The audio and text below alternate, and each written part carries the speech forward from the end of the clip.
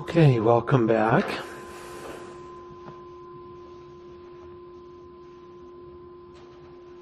I want to thank Steve Wilhelm for covering last Monday when I was at Cloud Mountain. I've heard it was a good talk. And we'll continue with that theme of exploring Sila. So Sila is also translated as ethics or integrity or morality. And it fits into this 3-month theme because it's part of these 3 pillars of generosity, of wisdom, and Sila. And when we kind of look at them as a whole, we can see how much they interrelate and really support each other. If we're trying to grow our wisdom, which we so much emphasize in this tradition, and yet we don't attend to our morality or our ethics, we're going to have a lot of internal noise, a lot of internal chatter as we're kind of looking over our shoulders and feeling like we have to protect ourselves. We have to kind of justify our unethical actions. And if we don't tend to generosity, we won't move toward that sense of interconnection, that sense of really actually acting from a place of relationship, of awareness that we are not an isolated person, that we're actually connected to everyone else. So these two of generosity and of ethics allow us to then settle our minds, open our hearts, and then from there, wisdom starts to grow from that, starts to flourish from that. And that's, I think, one of the reasons the Buddha would use those 3 as a foundation, is first teach about ethics, teach about generosity, and then start to bring these wisdom practices in. Now, ethics is one of those tricky words in our culture. I think I heard that the Dalai Lama was once asked why he didn't often publicly teach around his wisdom teachings, which he has a lot. He would tend to teach around kindness. And he said that kindness is actually safer, right? It's easier to kind of get dogmatic and get really caught in the ideas of what we think is wise or our philosophy. If we focus on kindness, which is another way of talking about morality or ethics, is safer, allows us actually to grow in interconnection with each other. I also remember Christina Feldman once said that early on, when she first started teaching, I think some 30, 40 years ago, they did a retreat on ethics, and not many people signed up for it. So there's also that piece. It's like, oh, wow. And not the most engaging topic. And yet, it can be very engaging. I mean, the precepts, we can look at those. We can look at the precepts specifically tonight as a part of ethics. But the precepts, if we just hold them as a sense of something we chant or we kind of do by rote, they're not very alive. But if we actually take each of those precepts and practice with them, actually see how do those little edges show up in my life, then it becomes a very engaging practice. We can actually see everything from each of these precepts. And I can see how that really deepens my practice and is a profound way to bring our practice into our daily life.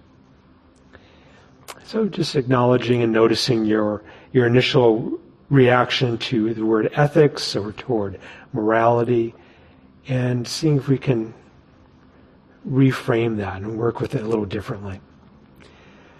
Now these precepts, they're often different translations or way that they're framed, and I'll share a couple of them tonight. But one of the classic ones is basically, I undertake the precept or undertake the training to refrain from, right? And that's the beginning of each of these.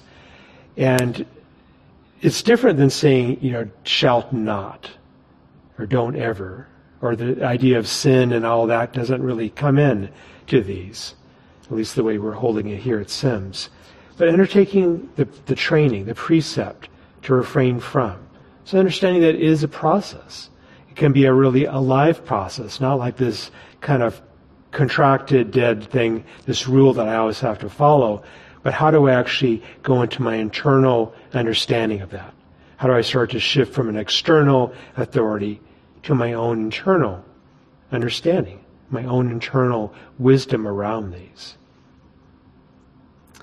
So the 5 precepts are, I undertake the training Or I undertake the precept to refrain from destroying living creatures.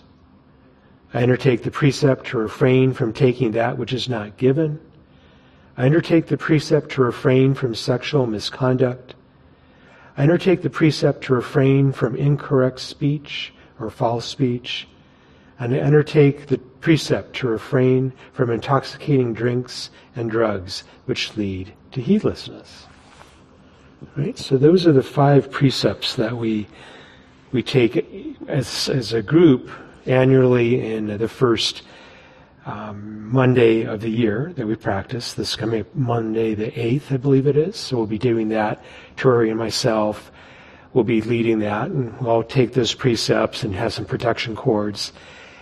And when we go on retreats, we often take that as we start the retreat.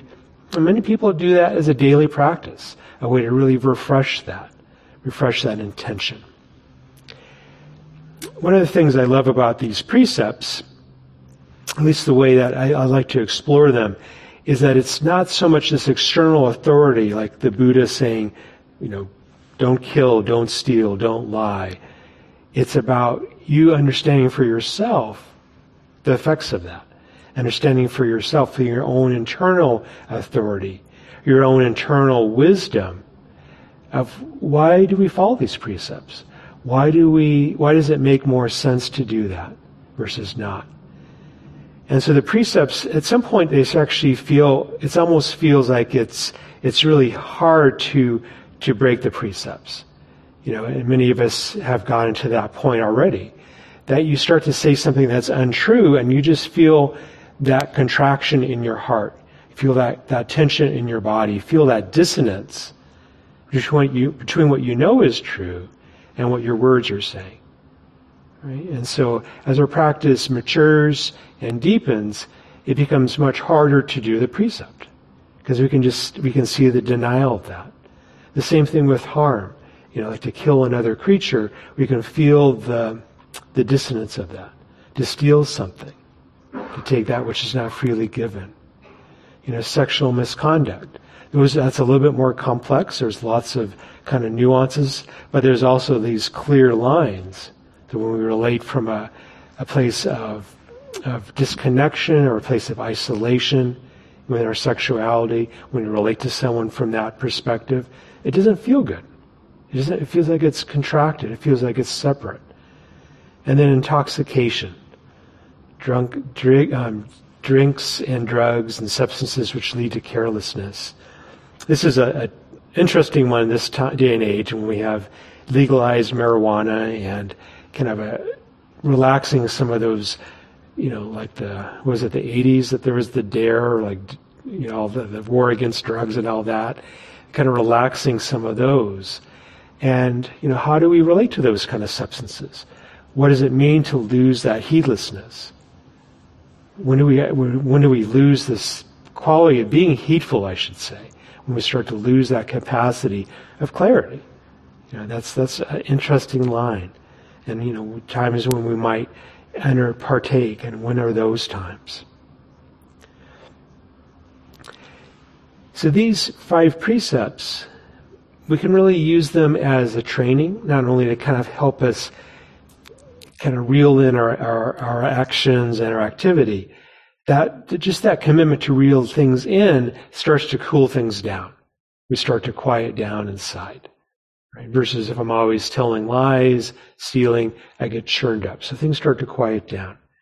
We can also start to use them in the more subtle ways that we feel ourselves starting to push against one of the precepts. We start to sense that, okay, I'm starting to want to tell a lie, or maybe someone won't mind if I take that thing, right?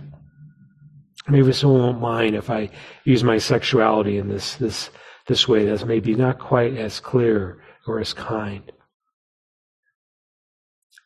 That becomes really a trigger or a invitation to look more closely, right? So I think that's so important because we can shame ourselves into following them.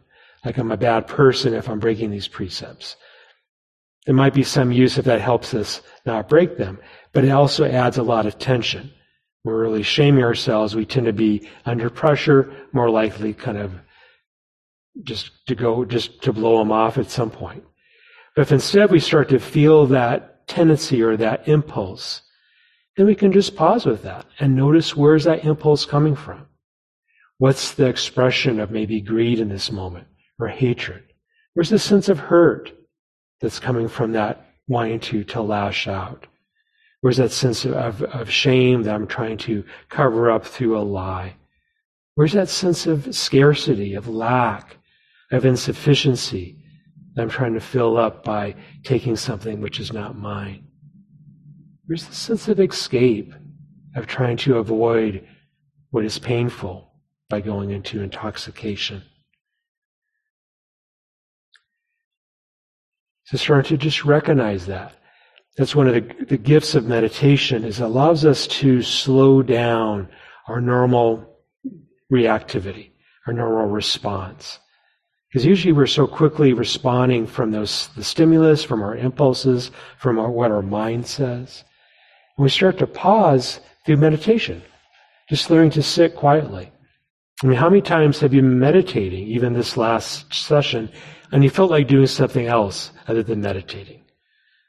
Getting up, checking the refrigerator, checking the phone, whatever it might be, that seems so pulling, so alluring, and yet you kept practicing.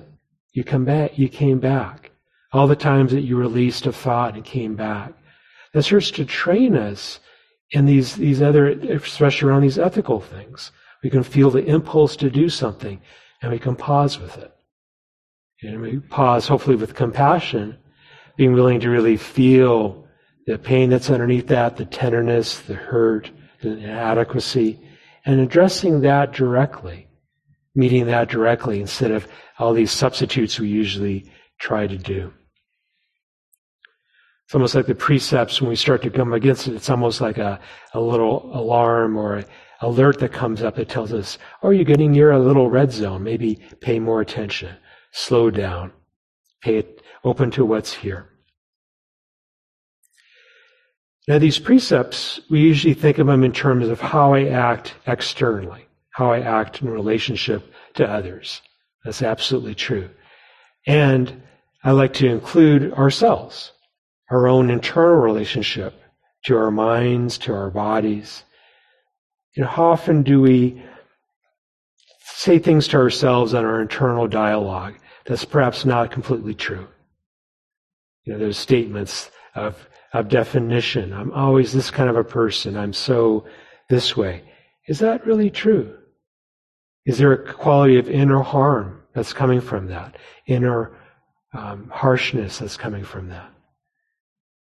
So bringing the precepts also internally, that you hold yourself equally.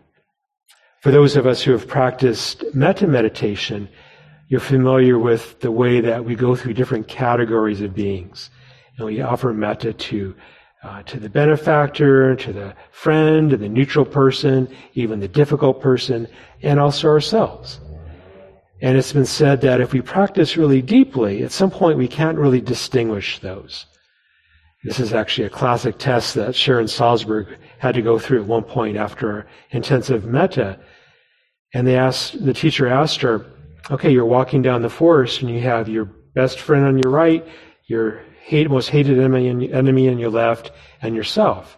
And a bandit comes out and says, okay, I'm going to kill one of you, but you get to decide who it's going to be. Right? So in that moment, from our normal perspective, we think, okay, I want to protect my friend, or I want to get rid of my enemy, or sacrifice myself. But when she was asked that question, she couldn't answer it, because each of those beings was held equally, including herself. And so the same thing with the precepts, is that we hold ourselves in an equal way to that. We hold our own well-being, our own sense of integrity with this. And sometimes the precepts, kind of especially the little expressions of breaking them, are more likely when we're overworked, when we're stressed, when we're cranky.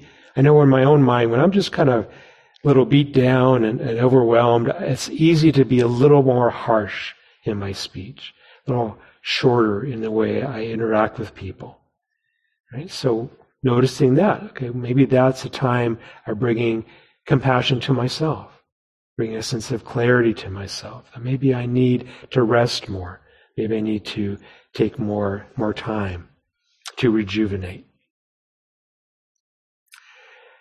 So these precepts, these 5 precepts, as we take them as a community, as a sangha, as we take them on retreats, they start to create this almost a quality of a container that we can relax into. We can kind of relax that, okay, everyone around us is following these precepts. There's ways we can kind of let go and let go of that normal guardedness. I remember in my first retreats or so, I was a little surprised by hearing the precepts and realizing I could not worry. I didn't have to worry about someone taking my wallet or taking my possessions. Just, okay, this is all held together. There's a sense of communal safety, of integrity. Sometimes on retreats, when I guide a group into taking these precepts, I often like to just state them in English and have a pause as we kind of align ourselves behind them. And sometimes you can almost feel like there's something about the container or the room starting to become more contained or more supported. There's a way it kind of strengthens the group cohesiveness with each of those precepts. So these precepts are often laid out in this sense of refraining from destroying creatures, from refraining from taking that which is not given, refraining from sexual misconduct, refraining from incorrect speech or false speech, and refraining from intoxicating drinks and drugs, which lead to heedlessness.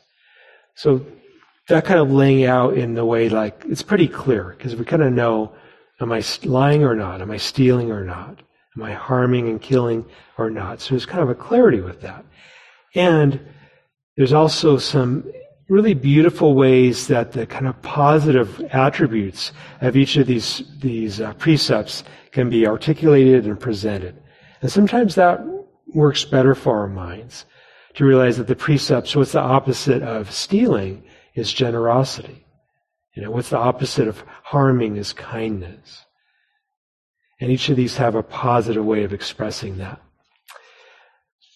And I'm going to use Thich Nhat Hanh's and Plum Village's, that's Sangha's expression of these, because he particularly liked to bring this very positive quality into these precepts. And that's actually part of the homework, is to take a look at the full list.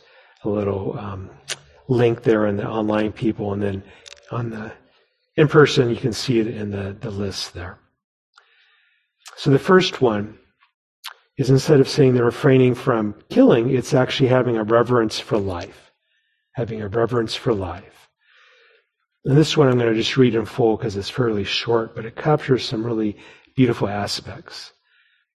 Aware of the suffering caused by the destruction of life, I'm committing to cultivating the insight of interbeing and compassion, and learning ways to protect the lives of people, animals, plants, and minerals. I'm determined not to kill, not to let others kill, and not to support any act of killing in the world, in my thinking or in my way of life.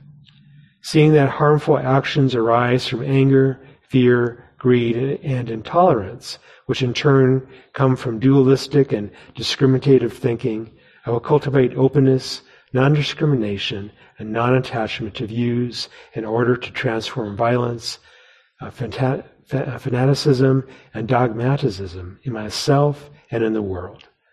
Right? So Thich Nhat Hanh he makes it very comprehensive. He puts this whole kind of package of ways to look at this one precept beyond just the killing of beings. I've been reflecting lately, just as I do this one precept, I wonder if sometimes people wonder, what's the Buddhist stance on pro-life or pro-choice? Right? So reading this, you can talk about the death penalty too. I would wonder if I heard this, where I am. So I can't speak for all of Buddhism. I can't even speak for all of Sims, but I can speak for myself as a teacher. I certainly feel it's it's really important for women to have the choice of how their bodies, what happens with their bodies. So that's my stance with that. And I would encourage each one of us to find our own way of relating to it. And there's plenty of instances of harm that we can look at, just the harmful, like of insects. How often do we quickly slap down the mosquito without even acknowledging that we're taking a life? So bringing awareness to that, really engaging with these precepts in your daily life, whether you take kind of the positive framing that Thich Nhat Hanh does, or just the regular way of exploring them, but find ways that they come up. This particular one I kind of got a little focused on in my early days as a practitioner, and would try to really bring consciousness to killing things. I remember going on a retreat and deciding not to swat at the mosquitoes, and just feeling, all the reactivity and the strong pull that, a lifetime of being conditioned by mosquitoes whining and then biting me. Okay, I'm going to just hold my own reactivity, protect these other creatures. And it was really hard to overcome that, to meet that. Luckily, I had the container and the structure of the retreat to practice with it. So I'd be walking with a cloud of mosquitoes following me, and I would turn around and they followed me back. And it was interesting that working with it, at some point, that started to fall away. The strong connection of visceral fear and anger around the sound to just being a sound. Another kind of foolhardy example of me playing with this. When my daughter was a toddler, in preschool, we would have kids come over to our house. And I would worry if we had a big wasp nest in our backyard. I was worried about them being stung and maybe someone having an anaphylactic shock and all that. So I thought, okay, I'm going to take that, I'm going to discourage the wasps there, but I'm going to try not to kill them. Right? So what I did is I knocked the nest down and I ran away. So I just harmed a few of them. But they built the nest back in the same spot. And then I thought, okay, well, that's not enough. I need to move them. So I this sounds really, don't recommend this at all. But I put a garbage can underneath it and knocked it down and then covered it up really quickly. Somehow I did not get stung. And I took it to a park in a remote part and kind of catch and release and ran away without getting stung. But they liked that spot and they built it back there. And so finally I got the can of Raid and sprayed it. But it was really a very different experience of just feeling the sorrow of killing these creatures, feeling the sadness of that, and letting that really register. So sometimes we do have to kill things. We have rats or pests, but just bring that heart to it. Bring that remorse along with the action, being aware of that. Now the next precept of stealing, of not taking that which is not freely given, Thich Nhat Hanh expresses it this way as true happiness. And there's a longer paragraph I'm not going to read, but the first part of it is, aware of the suffering caused by exploitation, social injustice, stealing, and oppression, I'm committed to practicing generosity in my thinking, speaking, and acting. Right? So this one, all these really, but we can take not only the restraint or the renunciation of the action, we can take the opposite of the engaging and the action of generosity. Right? The action of kindness, of non-harm. I'm determined not to steal and not to possess anything that should belong to others. And I will share my time, energy, and material resources with those who are in need. Right? So this is a lovely one to play with and practice with. What does it really mean to take something that's not freely offered? And there's lots of kind of shading and gray areas that we play with. And you can usually tell because your mind's kind of a little chattery. It's like trying to justify that. Go to one of the grocery stores and they have the little samples. How many of us have kind of swung by a couple of times when the sample is probably try one, and if you like it, buy it, kind of a thing.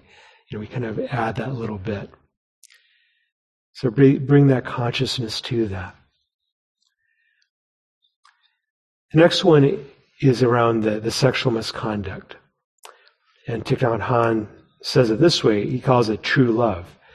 Aware of the suffering caused by sexual misconduct, I'm committed to cultivating responsibility and learning ways to protect the safety and integrity of individuals, couples, families, and society. Knowing that sexual desire is not love and finding sexual activity motivated by craving always harms myself as well as others, I'm determined not to engage in sexual relationships without mutual consent, true love, and a deep long-term commitment. All right? So that's one expression of this. So again, in sexuality, there's lots of ways that we are sexual as human beings. So the last part about the long-term commitment, I think you can still have sex, which is part of this, still holding the precept, but maybe not having the long-term commitment. I mean, people do lots of different things, lots of ways that they engage around this. But I think it is important to see the whole person, to also monitor the sense of craving and wanting. And there's nothing wrong with having that wanting, but see the whole person. And always have that quality of consent. Where is there really consent? And consent's one of those words that's easy to think we know about it, but there's actually some important aspects around that. Consent is sometimes it's hard for someone to say no to an advance, and to recognize when that dynamic might be there, especially if there's like a power differential, a power dynamic that can happen. It'd be hard for someone who's in a lesser powerful place to say no to someone who's more powerful. Sometimes it's hard to say no. So to take that in, to really listen to that. And if there's consent, then enjoy that, celebrate in that energy, celebrate in that expression of being human. The next one is the falsehood. And Thich Nhat Hanh says, loving speech and deep listening. Aware of the suffering caused by unmindful speech and the inability to listen to others, I'm committed to cultivating loving speech and compassionate listening in order to reduce suffering and to promote reconciliation and peace in myself and among other people. He goes on and on there. There's a lot of good things with that. I'm committed to speaking truthfully, using words that inspire confidence, joy, and hope. So from a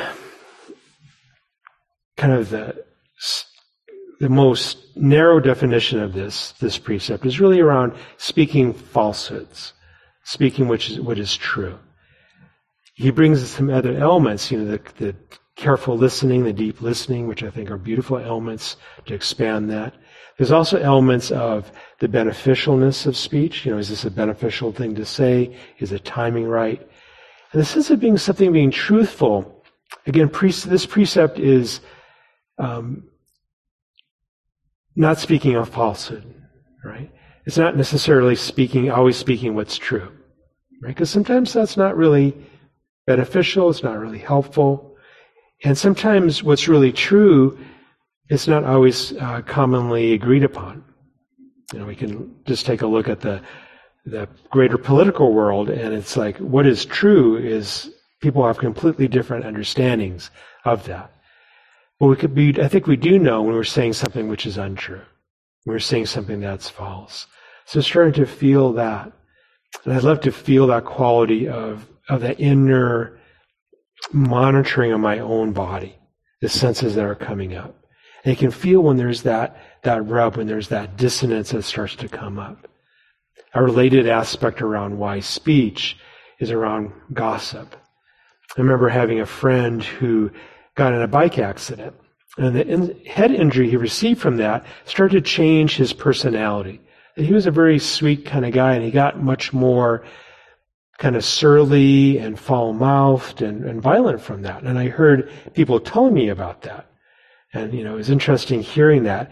And then when I actually saw him again, to talk to him and notice how my mind kept kind of putting these overlays on him from what I heard about him, And it was a little harder to see through that, to connect who this actual person was right in front of me. All of the power of being present, of noticing, of being alive to your own inner experience. And the final precept of intoxication and avoiding that which leads to heedlessness. Thich Nhat Hanh, in his version of this, he really expands it to mindful consumption, mindful eating of things, and how we consume all things in our life. So he called it nourishment and healing. Aware of the suffering caused by unmindful consumption, I'm committed to cultivating good health, both physically and mentally, for myself, my family, and my society, by practicing mindful eating, drinking, and consuming. Right? So this one, as I read it, is like, wow, he's asking a lot here to be mindful of everything and all these different aspects. So if you're drawn to that, please go into that. And the baseline is just that intoxication, that heedlessness. Right? So some teachers and some traditions feel like a little bit of heedlessness is intolerable, so don't have any alcohol, no drugs. I myself kind of hold it more on that quality of being heedless. When you start to lose that capacity, that's when there's probably a time to slow down, or at least have the structures around you that you're not going to be able to harm someone. That you turn your keys in at New Year's Eve if you're going to drink, or if you're going to be stoned or whatever it is, to take care of yourself and others, and to really think that through. And there's the states of mind and all that. That's kind of an exploration that if you're drawn to, you can explore that. So these 5 precepts, there's kind of the clear line of it, of like, basically don't do this, and there's these positive expressions of it. So I would encourage you to take a look at Thich Nhat Hanh's list. Now the last thing I want to share is something the Buddha said around the precepts. And he actually called them these faultless gifts, these gifts without fault. That there's these 5 gifts, 5 great gifts: original, long-standing, traditional, ancient, unaltered from the beginning, unadulterated from the beginning. They're not open to suspicion, will never be open to suspicion, are unfaulted by knowledgeable contemplatives and Brahmins, which are these 5, right? So if you look at the suttas, there's often these phrases that keep being repeated again and again. And then there's the other part that's kind of the new part for each of the suttas, or each of the descriptions, kind of like a chorus and a verse. And remember, this was all a oral tradition, that people would chant these. And you can imagine chanting these, the parts that were repeated would really start to sink in. They'll kind of be, you start to breathe them, you start to really resonate with them. And then the new part, you would kind of catch your ear, you really notice those. I think sometimes the way that we save space on the paper by kind of abbreviating sometimes does a disservice for that. But I will do that too. So each of these precepts, he's talking about these being these 5 gifts.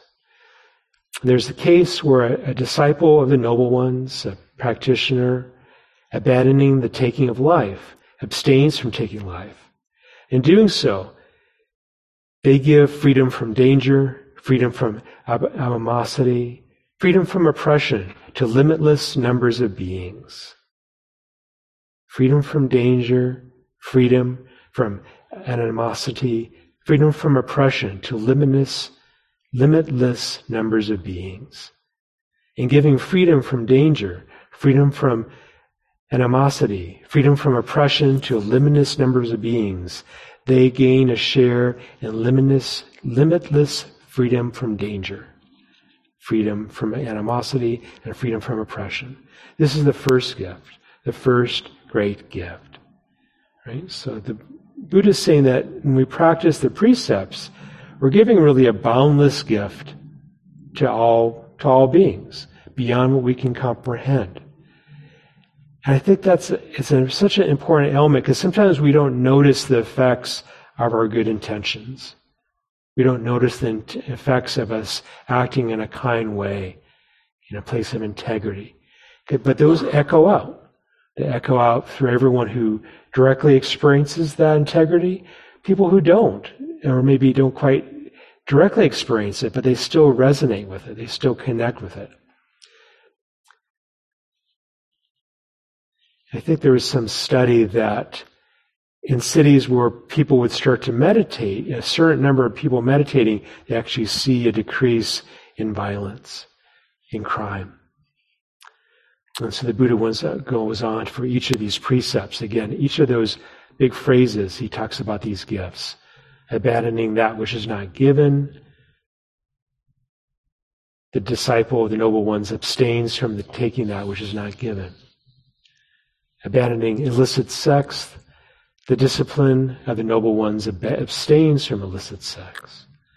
Furthermore, abandoning lying. The disciple of the noble ones abstains from lying. Abandoning the use of intoxicants, the disciple abstains from taking intoxication. So in doing so, they give freedom from danger, freedom from animosity, freedom from oppression to limitless numbers of beings. And we share in that. We share in that, the benefit of that, the growth of that. And these are great gifts. So the precepts, sometimes we think of them as a very kind of fundamental or even rudimentary practice, that we could just kind of adopt those.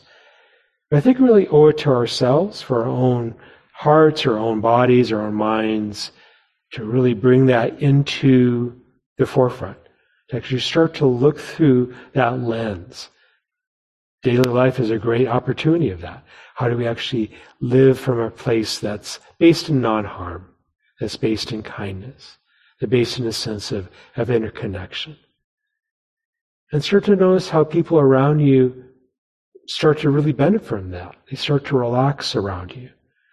Those of you, you know someone who has integrity. You kind of trust them. You relax around them a little bit more. You don't worry about yourself in the same way as someone who is a little bit, as one movie character talked about, having a flexible morality. It's really that sense of morality or ethics, or just this training or this commitment to kindness, to non-harm, to generosity.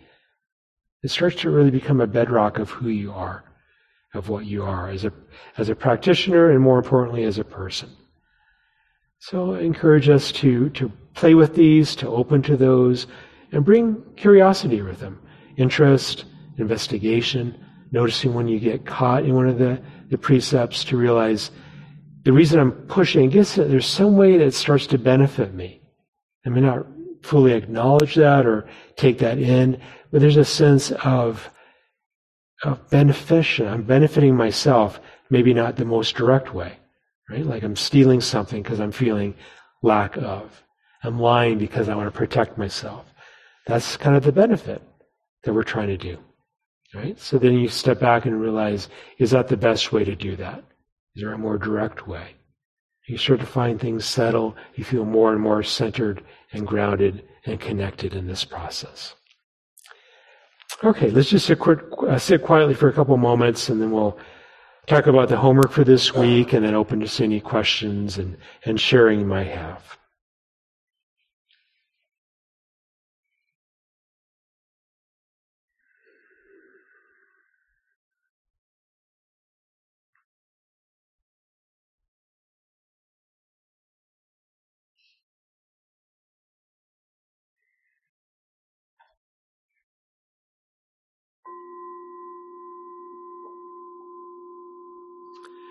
All right, thank you for your kind attention. So the homework, hopefully you saw it online and picked up a copy here in the room. So simply reflecting on these 5 precepts, just to bring those to mind, the different elements of those. And some of those you're going to find a little harder to follow, harder to stay with those precepts. Other ones perhaps are easier. So just bring some interest to which ones are hard to follow. You find a little harder to follow in all situations. Bring curiosity to that process and start to sense into that mixed motivation. Okay, we might feel like I want to be the good person to do this, but maybe I don't want to be good right now, right? Maybe I want to, take care of this thing or try to do something in myself. Notice the internal experience of you getting around those edges of the precepts. Do you feel more settled? Do you feel more open? Or do you feel this kind of dissonance in your system? And then ones which are easier to follow. What's the inner and outer effects of that? Actually start to notice it. What's it like internally when you choose to speak what's true or not to lie, when you choose to be generous? And then reflect on those positive expressions of those precepts as expressed by Thich Nhat Hanh. This is another way of exploring. You may not agree with everything that he's presenting or exploring, but as a way of kind of a model of how can we flesh out the positive expression of these precepts for ourselves. So we have a chance for any questions or sharing you like to do. If you're here in the room, if you could grab the mic, that helps those online to hear you, and those online, you can just raise your virtual hand.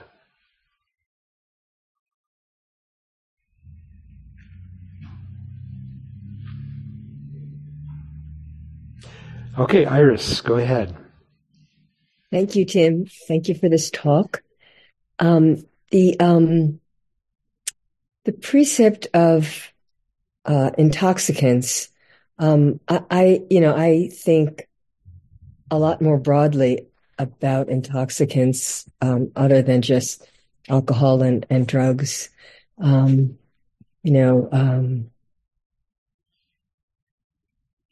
Looking at the news or watching shows or buying stuff, anything to distract myself from being present, I regard as an intoxicant. And so, that's a place that I struggle with in terms of looking at my cell phone, checking my email, looking at the news on the computer. And I see it. I feel the pull, the craving for something. And I get little hits of whatever that something is, intermittent reinforcement. And so, it keeps me coming back for more. And I also am very aware of how it doesn't satisfy whatever it is I'm looking for. But that's a place that I need to be very, very mindful of. Great, thank you, Iris. Yeah, the description that Thich Nhat Hanh does for that one, he actually includes, all these things of media and consumption and ways. Yeah, I think it's under that one. Yeah, it is. So yeah, that sense of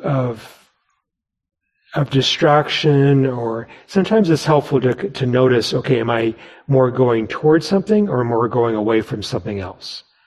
Or maybe both, right? Because sometimes we're feeling, bored, or we're feeling something, our mind is distressed, or we're feeling this sense of things aren't going very well. And we have so many access to so many things that help us forget that, to help us kind of get that dopamine hit, and cell phones and the whole, all these things, there's all these, they're trying to figure out how do you get us to keep pushing that button and keep engaging and swiping and looking. So it's not just you. I mean, it's really engineered to do that. So sometimes just pausing. And it's also okay to take, distractions to kind of check out too. I think it's important to notice, why am I doing it? It's really the sense of intentionality around that's important. Because I used to think that, okay, these spiritual teachers, once they get to a certain level, they're not going to do any of this stuff, right? And I was, I don't know if he would mind me saying this or not, but let's say a very senior teacher, not someone here at Sims, but someone, in the bigger community. In my teacher training, he was asking us, do you guys know any good mystery novels? I'm looking for new ones to read. And I was like, wow, that's interesting that, I wouldn't think that this person would even have any desire to do that. Other teachers, get engaged with different types of entertainment and enjoyment around that. So a lot of it is just bringing the sense of Buddha would often talk about, what's the drawback, what's the danger, and what's the benefit of things. And a lot of things have a mixture. They have both of those elements. And sometimes we might choose, okay, I really need to just unwind and disconnect and get lost in this sitcom or this Netflix series or whatever it might be. And you also might notice, well, I do that every night, or I spend, lots and lots of hours. Because isn't it something crazy that the average person spends like a month or something on watching TV or something a year? It's something like really shocking. It's like, or maybe it's something much more than you would think. Right? So that's life that you're not there for, right? And so bringing consciousness to it, just what I would recommend is a simple practice that when you start to be drawn to do something, get on the phone, watch TV, whatever it is, just take a couple moments to connect with that impulse, right? So that's slowing down the impulse to act to actually see what's driving that impulse. And sometimes it makes sense to go ahead and follow that. Sometimes it makes more sense to do something different, like maybe taking a walk or calling up a friend or something that's more connected or something that's going to nourish your heart. So kind of bringing more awareness to it. Thank you.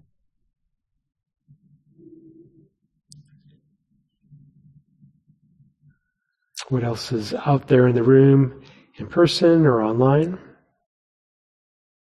Yes, do you mind coming up?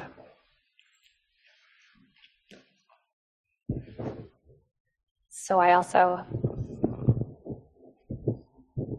is this working? Okay. Yep. I also have a yellow jacket issue.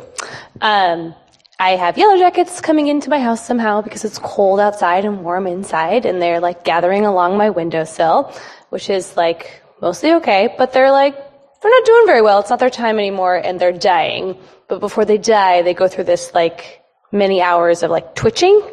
And I have a debate in my household about whether it is a good thing to kill these yellow jackets or to just let them twitch until they're done twitching and then clean up the carcasses, which I think maybe you kind of answered with your story of your own wasp nest experience. But I was just curious if you had any thoughts for our debate on whether we leave these yellow jackets alone or not. Sure, like the euthanasia, is that... Of invaders that we hate. Say that again? Of invaders that we admittedly hate. Of invaders that we hate, yes. Well, it actually ties in with Ars's question. It's really around that intention, right? So if my intention has that sense of ill will, of hatred, of pushing against, that has a certain way it conditions us. It shapes our minds. So we could talk about it from a perspective of karma. We could talk about a perspective of, so when I say karma, sometimes that's a heavy word, but really it's just when we do something volitionally, it carries a certain karmic weight, right? So not necessarily that means that you're going to be reborn as a yellow jacket next time. It's not so clear like that. But it does have a sense that it tends to incline us to being that way in the future. So there's that. It reinforces that from a neurological standpoint, it kind of reinforces that neural circuit, if you will. So I think of something, especially because you didn't bring them in, right? They came in their own choice. They kind of have their own kind of choices they're making there. And I would tend to let them just kind of die based on what you're saying here. Just because you don't like them and you're averse to them, it's hard not to kill them from that sense of being averse. That makes sense. You can work with that. You can reflect on that, and maybe it can become a place of compassion, a sense of kindness, and then that's where euthanasia can come in, and that you're, okay, this being is suffering, and I'm going to, help them along their way, especially if they're asking for that. But with, animals, pets, and like with these yellow jackets, they can't really communicate in that same way. But just, notice if there's that sense of aversion, hatred, ill will, that's probably something to really be aware of. You bet. And I tend to not like, giving specific advice. I much rather say, look for yourself and see. Because, I just don't think it's too much power in this role to say, everyone should always wear green socks on Mondays. It's like I'm just using that as an example, as a silly example. I think it's much better just be conscious, be aware of what's arising and how you meet that. Yes, do you mind coming up?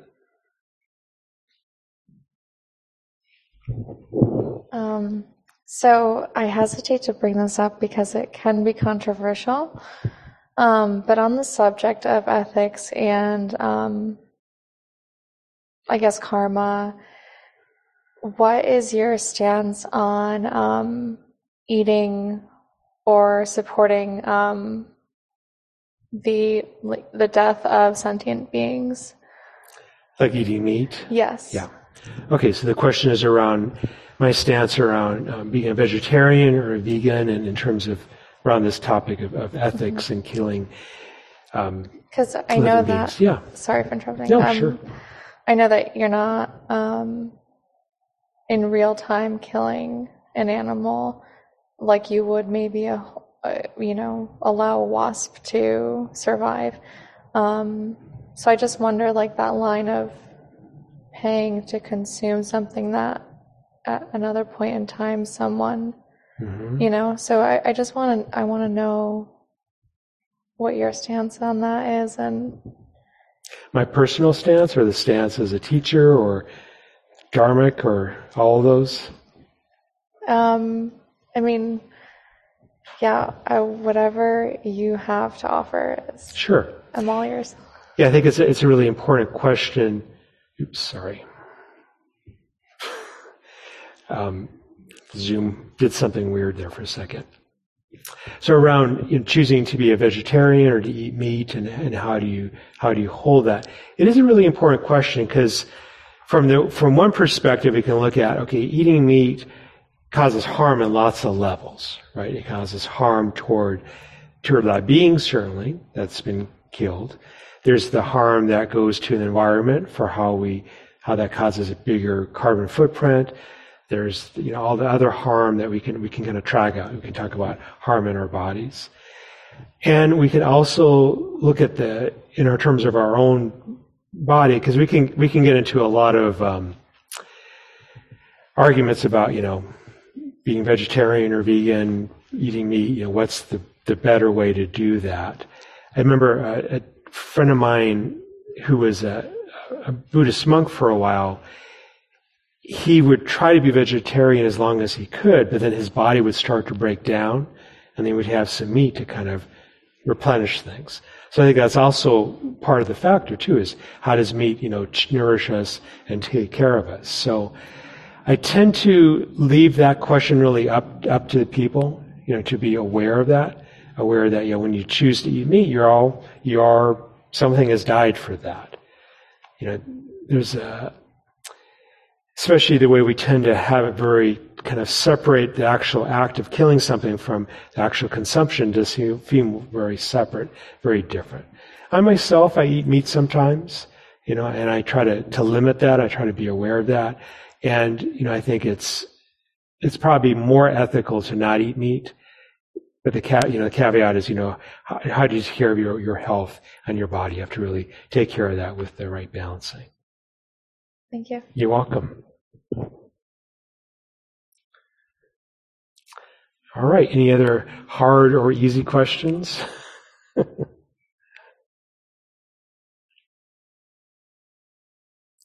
Yes, Deb.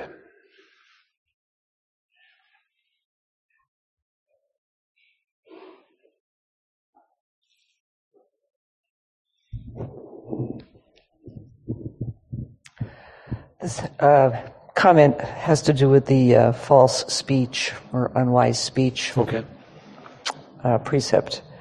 So I was in Sangha some years ago with a yogi, and he made a comment that I thought was very salient about this. He said, when I would go to parties, I would be like the funniest guy in the room because I would be telling stories and being kind of glib and sort of, entertaining, which sometimes has an edge of sarcasm about it or snarkiness. Yes. How clever can I be? Yes. Type of thing. And it's entertaining. And we pay entertainers to do that. And we watch people on television do this endlessly. So-and-so is very funny. He said that when I started to be a Buddhist and take the precepts and about unwise speech or false speech, he said I was really dull then at parties. I wasn't very funny at all. And I think he kind of recognized that there was kind of a downside, quote unquote, to it. He became kind of dull. He couldn't hold court the way that he used to be able to hold court.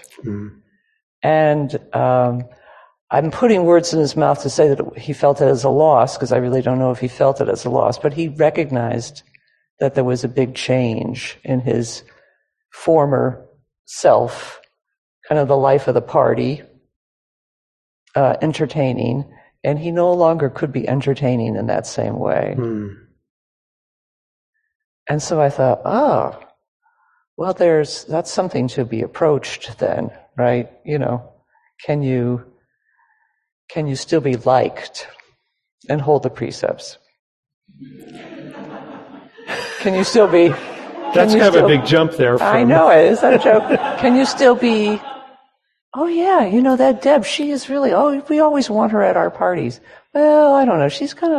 She slinks into the background. She doesn't have any drinks anymore. She's dull. She's, is there a social price to pay for holding the precepts? Okay, social price to pay for following the precepts. Okay. Can everyone hear that question? No? Yes? Okay, good.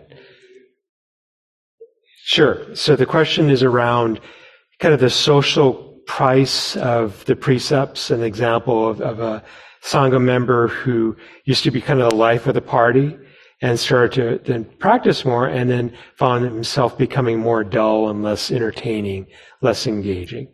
And is that should we expect that if we take these precepts? It's going to be a really small precept ceremony. Well, what I would say to that is, I would imagine that he's not here, so we can just speculate as much as we want. Perceptually, though, still being ethical about it. But the sense of humor, sometimes it does come at the expense of the truth, of gossip, of making fun of people. That's one way that perhaps he was being the life of the party. It's like, oh, you should talk to so-and-so, you should see they did this silly thing. And we all kind of laugh at that. But you start to realize, okay, I'm actually talking ill of someone, I'm saying something that's not true. And that becomes harder and harder to do that, because you're knowing the cost of that internally.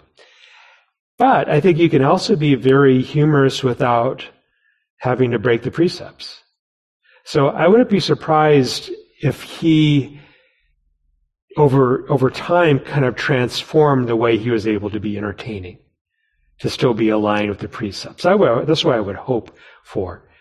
It's the same thing with wise speech, is that sometimes we get a little uptight for a while, right? We're like, we can't really say anything because, we want to make sure. And maybe we study nonviolent communication or something else that we kind of get, okay, I have to make sure I'm saying everything in the right way. We get really kind of stilted and inhibited the way we say it. Hopefully that's just kind of an initial training that at some point something shifts in us that we're able to be spontaneous again. And yet there's kind of this ethical bedrock that's still there.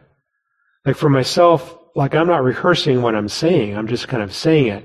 But I'm very aware of my own internal experience. And if I said something, like I was doing a small group the other day with someone, and I teased someone about something, and I noticed that I felt that little contraction.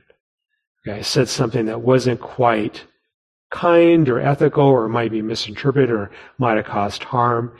And I've learned, especially as a teacher, when I feel that, it's much better to address it right then, because otherwise I'm going to get a note and I'm going to have to address it later. Just to own that, okay, I said something, I just want to acknowledge that maybe wasn't as clear as I meant. I wasn't clear in my intention. So we're able to kind of track the intentionality and the motivation and the internal alignment, clarity or dissonance and unclarity real time as we're speaking. And so I think, humor, entertaining, being engaging, it doesn't have to be sacrificed at all, as long as it, isn't causing harm. And unfortunately, that is a big way that we do cause harm, is through humor. We make fun of other people, different groups of people, and it can be really funny. And if you're that group of person, you're not going to feel very good about it. So how do you hold that? How do you meet that? Does that answer your question, Deb?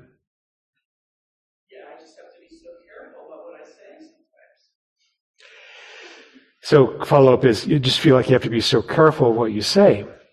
Well, I would encourage, to kind of relax a little bit. Just kind of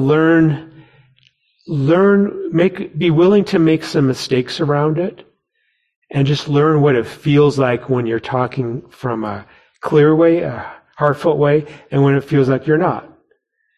And it's different than trying to think it through. Am I thinking I'm saying it the right way versus do I feel that?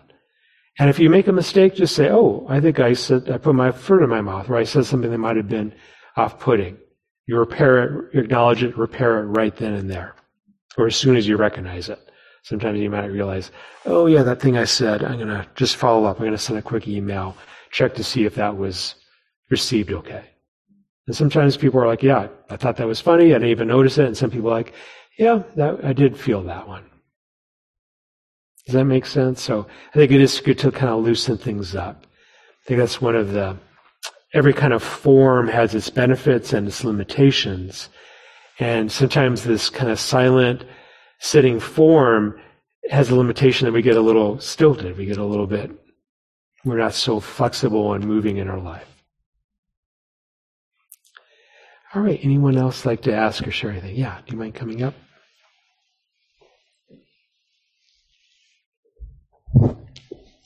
I have a question. For some context, I grew up in a household with lots of guilt and judgment and shame. Mm-hmm. Yeah. And so when I initially hear things like, for example, the 5 precepts or other ethical conversations, that's the primary feeling that comes up. Yeah. And I guess I'm wondering where do you start when your initial reaction is primarily lots of shame? Yeah, so the question is around, can I have a conditioning of growing up in a family there's lots of guilt and shame imposed on you? When you first hear the precepts or the ethical training, it's easy for that to get triggered. Okay, here's another thing I have to be ashamed of, or ethical, embarrassed about, or guarded around. Another quick story, Joseph Goldstein once was practicing, just feeling kind of heavy in his mind, having some struggles, and his teacher said, I want you to go into your room and reflect on your ethical conduct. Okay? So if you come up with a background maybe like you and him had a similar background, he reflected on all the stuff he's done poorly. But the teacher really wanted him to think about all the good he was doing to brighten his mind. Right? And so what I would do, because you're probably more ethical than the average person. You probably, because of that conditioning, you're probably, okay, I'm not going to, or maybe you rebel. Who knows what you do? That's the thing about shame is A, you don't want to talk about it. And then B, also sometimes leads to periods of time where you just go against it all. That's right. Yeah. And that's That's often like, that's I started off the talk kind of trying to acknowledge that we bring our baggage to that. And sometimes it is like we want to rebel against it. Sometimes we want to collapse in shame around it. So I would kind of take that sense of shame, make that kind of a forefront of practice until that really starts to loosen up. Because shame and guilt are powerful ways that we define ourselves. They're going to really reinforce that sense of separation, that sense of self. It's a painful sense of self, but it's really kind of, it's strong. It's like really got cross beams and interconnections is really in there. And so using that, okay, that's something I want to really open to and learn to see through, to kind of free up that past conditioning so the present moment can be much more open, right? So that the voices of shame and guilt will still arise, and the belief that you are someone who should be shameful, but that eventually you can see that it's just a belief that doesn't really define you. So then when you hear the ethics come up, the ethics kind of lay all the cards out on the table, so you're not trying to kind of keep things behind. It's like, okay, here's the shame around it. Here's the rebellion against it. Here's that's probably a good idea, actually. That, see the whole element in there. And just see which one's kind of pulling at any time.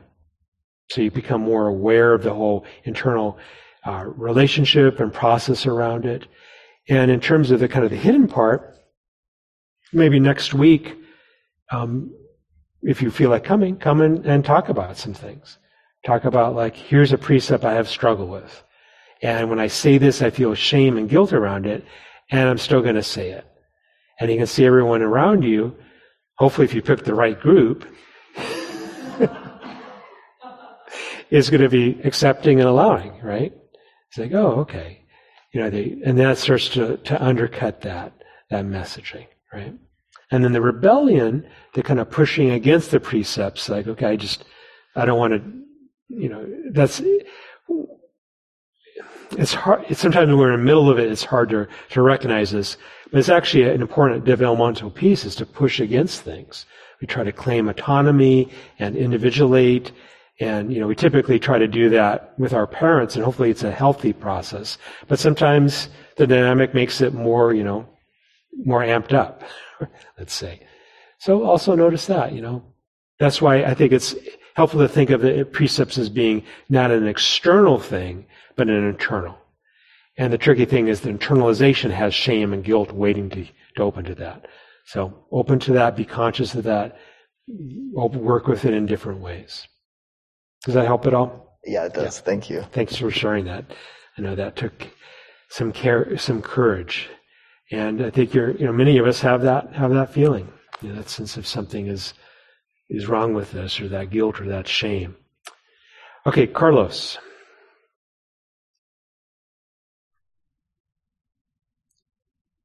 Hey, can you hear me? Yes. Okay. Yeah, I was actually thinking about, I think my question is pretty related to the last one, in that, I'm somebody who didn't grow up with religion and came to, I was definitely more interested in meditation and mindfulness than in Buddhism. Mm-hmm. So part of me, I feel like when it comes to the ethics, there is also that moment of like, this is not the part that I was in for. Right. But for me, what really helps is to just think of it in terms of like, is this a mental stage or an action that is causing suffering to myself or to others? That's right. And if so, then why would I do it? So I guess it becomes much less about some rule that, like, is this a sin, or am I going to heaven, or whatever? It's just like, is this, I don't know, it becomes much more about just like, does this make sense? Like, why would I keep doing this if I know that it makes me feel bad, or if I know that I'm hurting somebody else? And in that way, I feel like for me, I And I guess this is the question, like, because to me, then it becomes actually pretty unimportant, like, no offense, like, what would you think? Or like, what would Buddhism think of this? Or like, what is Buddhism's stance on abortion or anything like that? Like, and I guess I don't know, like, can I keep going that way? Can I keep going where I'm taking all those decisions very personally and based on whether or not I feel like it is causing suffering to me or to others. Mm-hmm.